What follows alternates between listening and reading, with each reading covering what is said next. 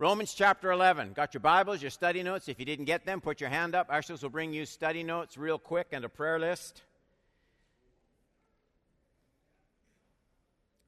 Part 28. Can God be trusted to keep His word, or has He rejected His people? Can God be trusted to keep His word, or has He rejected His people? Romans 11. We reached Romans 11, verse 1. I ask then, has God rejected His people? He means the Jews, ethnic Jews. By no means. For I myself, Paul speaks, am an Israelite, a descendant of Abraham, a member of the tribe of Benjamin. God has not rejected His people whom He foreknew. Do you not know what the Scripture says of Elijah? How he appeals to God against Israel? Now he quotes Elijah. Lord, they have killed your prophets, they have demolished your altars, and I alone am left, and they seek my life. But what is God's reply to him? Quote, I have kept for myself 7,000 men who have not bowed the knee to Baal. Now Paul speaks. So too at the present time there is a remnant chosen by grace. But if it is by grace, it is no longer on the basis of works. Otherwise, grace would no longer be grace. What then? Israel failed to obtain what it was seeking. That's this relationship with God. The elect obtained it, but the rest were hardened. That's an important sentence right there. As it is written, and now he quotes, God gave them a spirit of stupor, eyes that would not see, ears that would not hear, down to this very day. And David says, this is in the Psalms, let their table become a snare and a trap, a stumbling block, and retribution for them. Let their eyes be darkened so that they cannot see, and bend their backs forever. Here's the issue Paul's dealing with. It's a hard issue. Paul knows the Bible says in Psalm 94:14, for the Lord will not forsake His people, He will not abandon His heritage. So God has this covenant with the Jewish people. And then Paul says, but some of them He's hardened, cut them off. And so here's the issue. The issue is, has God broken His promise? Do you see it? That's as clear as I can make it. Has God broken His promise? Where He says, for the Lord will not forsake His people. That's the Jewish nation. He will not abandon His heritage. And there's other places. God keeps His covenant. And then Paul has already taught several places in the book of Romans that many Jews are going to be lost, eternally lost, blind to the truth. Is God a promise breaker, or is there another explanation? That's what we're looking at. Point number 1. God had not rejected the Jewish people entirely. We know that because Paul himself was a Jew of the tribe of Benjamin, he says, and he had been reached by the gospel of grace. So there's the question in 11:1. I ask then, has God rejected His people? By no means. For I myself, Paul says, am an Israelite, a descendant of Abraham, a member of the tribe of Benjamin. So these autobiographical words from Paul, they're not an introduction, because if they were, he would have done it at the beginning of the letter. He's halfway through his letter. He has no reason to introduce himself at this time. His words are designed to fit his purpose, to complete an argument that he's been making. If there ever was a Jew who was rejecting God's grace in Christ Jesus, it was Paul. You know where he was going? On that road to Damascus, when God spoke to him and knocked him off his animal, and he saw this blinding light and he heard a voice. You know where he was on his way? He was on his way to grab Christians, rip them out of their homes, kill them, execute them, put them in prison. That's what Paul was doing when God got his heart. So if there was ever anyone rejecting Jesus, Paul was persecuting all who would come to Christ. So Paul knew what rejecting God's grace and God's plan was all about. Paul knew what he was talking about. And finally, though, Paul quits his fight. He saw the light, literally saw the light. Swallowed his pride in Jewish ancestry, his pride in Jewish law-keeping, abandoned all that, trusted in God's grace, and God was faithful to forgive him and commission him. So, had God abandoned the Jewish people totally? Were they beyond hope if they turned in repentance and embraced the fulfillment of God's Old Testament promise and plan? Were they completely beyond reach? Paul says, no, look at me. Look at me. God had redeemed Paul and fulfilled his purpose for Paul's life. So, no, God has not totally cast off the Jewish people. Point number 2. God had not rejected the Jews entirely because there was still a faithful remnant of believing Jews, even in Paul's day. I get that in verses 2, 3, 4, and 5 of chapter 11. God has not rejected his people whom he foreknew. Paul says, don't you know the scriptures, what they say of Elijah? How he appeals to God against Israel. Lord, they've killed your prophets. They've demolished your altars. I'm the only one. I'm alone. I alone am left, and they seek my life. God says, what are you talking about? I have 7,000 who haven't bowed the knees to Baal. And Paul says, so too, at the present time, there's a remnant. There's Israel, all the Jewish people. There's a remnant within Israel who have not rejected God. Elijah was wrong in the assumption that he was the only loyalist left, that everyone else had abandoned God. And so too at the present time, 11:5, at the present time there's a remnant chosen by grace. We know that this was the truth. We know because the Apostle James told Paul in Acts 21:20. And when they heard it, they glorified God.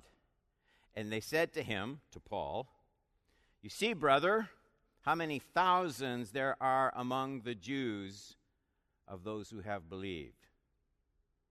So there were believers among the Jewish people. There were people who put their trust in Christ.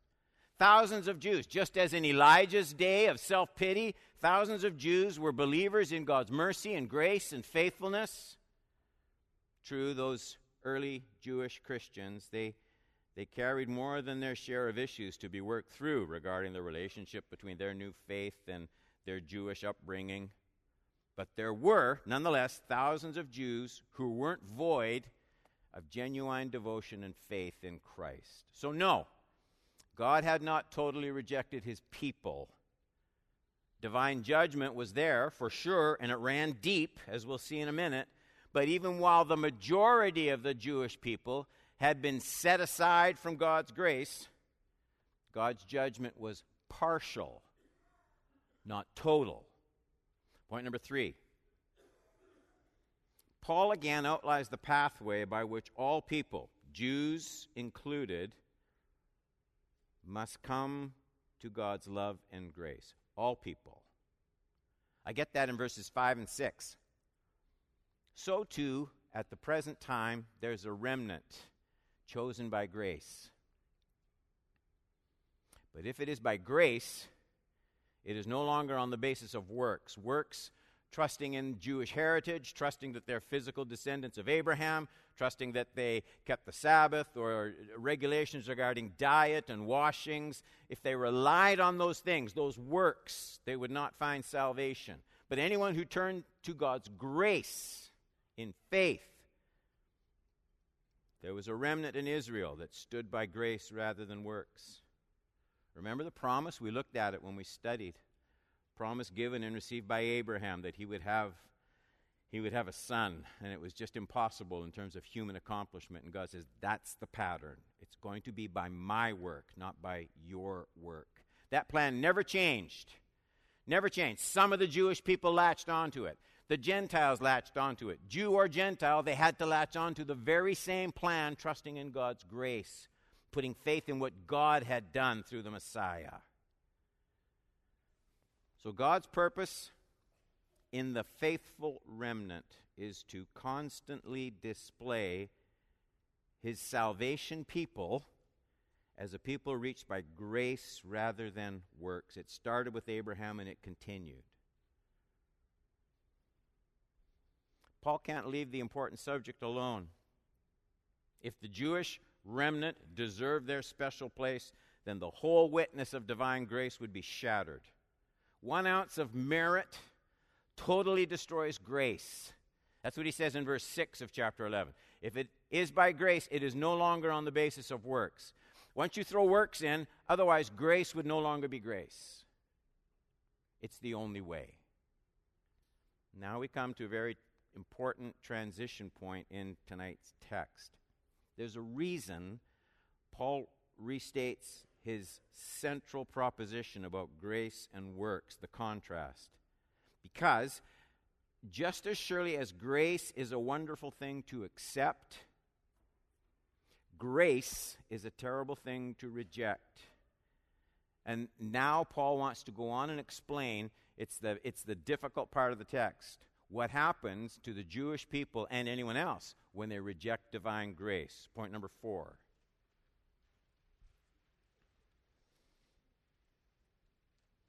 Just because grace is offered freely, and it is, doesn't mean it can be rejected without consequence.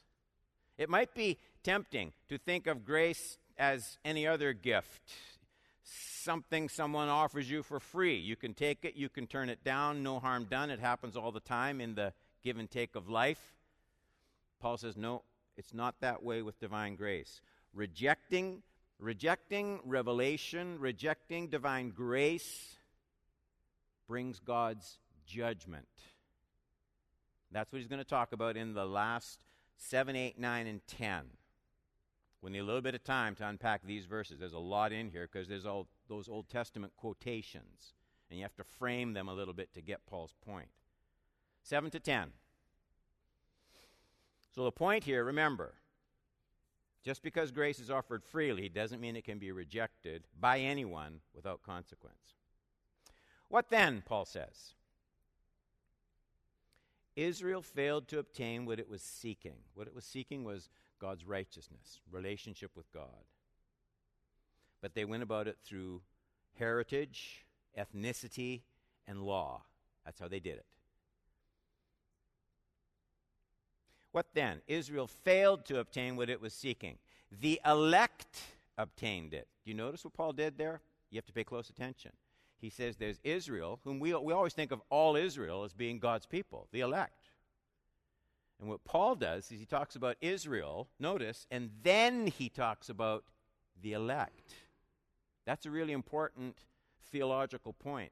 It runs throughout the New Testament. The elect obtained it, but the rest, that's the rest of the Jews, were hardened, as it is written. God gave them a spirit of stupor. God did this, not Satan. Eyes that would not see, ears that would not hear, down to this very day, Paul says. David says, do you see what Paul's doing here when he talks to the Jews about how they've missed it in God's judgment? He knows that if he just makes his words come out, they're not going to listen. So he goes to Moses. He goes to David. Hard for them to argue with Moses and David. And David says, regarding God's judgment for rejecting grace, let their table become a snare and a trap, a stumbling block, and a retribution to them. Let their eyes be darkened so that they cannot see, and bend their backs forever. That Israel failed to obtain the relationship it was seeking with God, it's not a new idea for Paul. You'll remember we studied it in these references. I think they're in your notes. 9, 31, 32, and then 10, 2, and 3. Israel, who pursued a law that would lead to righteousness, did not succeed in reaching that law. Why? Because they did not pursue it by faith, but as if it were based on works. They have stumbled over the stumbling stone. Who's the stumbling stone?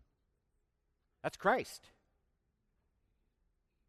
10:2. I bear them witness that they have a zeal for God, but not according to knowledge. The zeal isn't enough.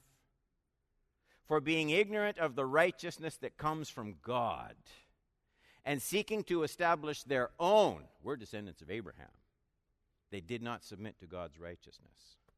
So Paul's really clear. Israel wasn't guilty of ignoring God. Like many in our world today, many different religions, she was religiously enamored with God, a zeal for God. Paul says they had that. But for all her talk about devotion to God, she was guilty of refusing grace in Jesus Christ. They still reject Jesus Christ by and large. And in refusing God's revelation of grace, completed in Christ Jesus, come in the flesh, Israel made herself a candidate for divine judgment. What Paul wants to do is make that clear from their own Old Testament scriptures. That's the scriptures they had and read. And he works with two passages. One from Deuteronomy, one from the Psalms. The Deuteronomy text is Deuteronomy 29:14, and Paul uses it to demonstrate the principle of divine judgment for grace shunned. Divine judgment for grace shunned. It's the same thing Paul did when he talked about Pharaoh, God hardening Pharaoh's heart. Pharaoh rejects, refuses, argues, fights, and finally God comes in and hardens his heart. That's the same point he's going to make here. The quote from Psalm 69 is used to show how the demarcation between those who trust in grace, the remnant, and those who do not is manifested even today. So 11:7. What then? Israel failed to obtain what it was seeking. The elect obtained it, but the rest were hardened. Those are striking words, and they prove we need to be very careful about how we use that word elect in the letter to the Romans. It's not simple, and it's not the same all the time. It's used in different ways. All Israel, all descendants of Abraham were elect in a certain sense. They were chosen to be recipients of many blessings. You can see it in 9:4 and 5. To them belong the adoption, the glory, the covenants, the giving of the law, the worship, and the promises. To them belong the patriarchs. And from their race, according to the flesh, is the Christ, who is God over all, blessed forever. Notice how Christ is clearly called God in that reference. So all of Israel was elect, chosen in the sense of receiving those blessings. But Paul uses that term elect in a very different sense in 11:7. In fact, he uses it to separate the elect from the rest of Israel. You can see it in 11:7. What then? Israel, circle Israel, failed to obtain what it was seeking.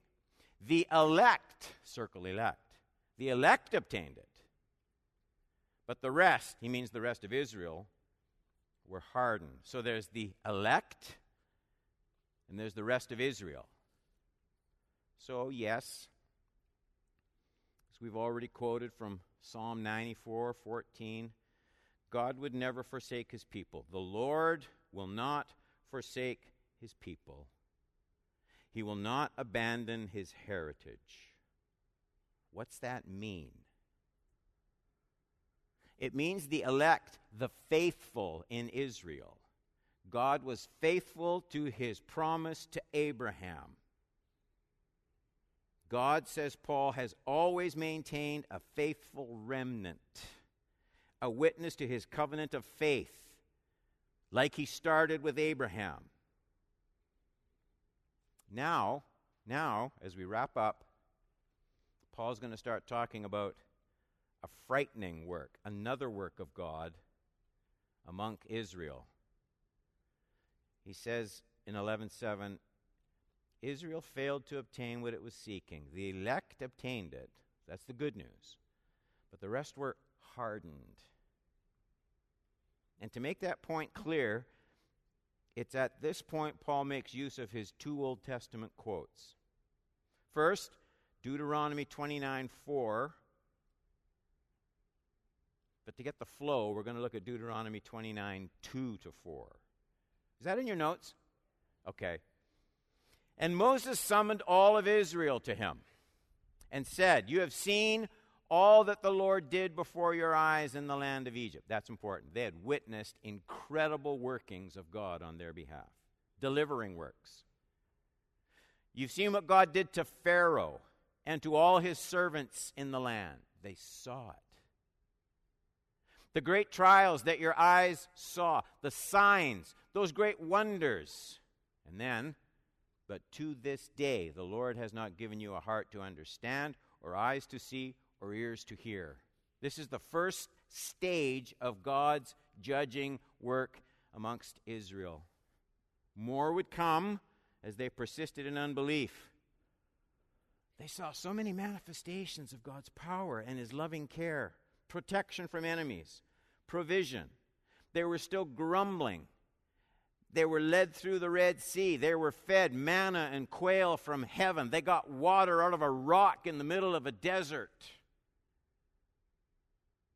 And they grumbled and complained and they disbelieved. And Moses told the people, now, after they've seen all this and refused to respond, Moses says, God's not going to give you eyes to see or ears to hear.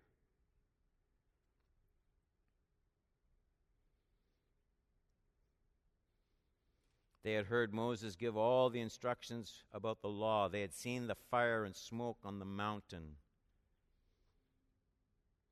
and never listened. And then Paul makes another statement, Isaiah 29:10, "For the Lord has poured out upon you a spirit of deep sleep, closed your eyes to the prophets, covered your ears." This is the way it always works. This is the way it always works. Grace, it's a wonderful thing to receive. It's a terrible thing to neglect. God didn't just arbitrarily come and say, "I'm not giving you a chance." This hardening, this judgment came as people refused mercy and grace. Grace is a wonderful thing to accept. It is a terrible thing to refuse. And God gave us the whole Old Testament to help us understand that truth. Let's pray together.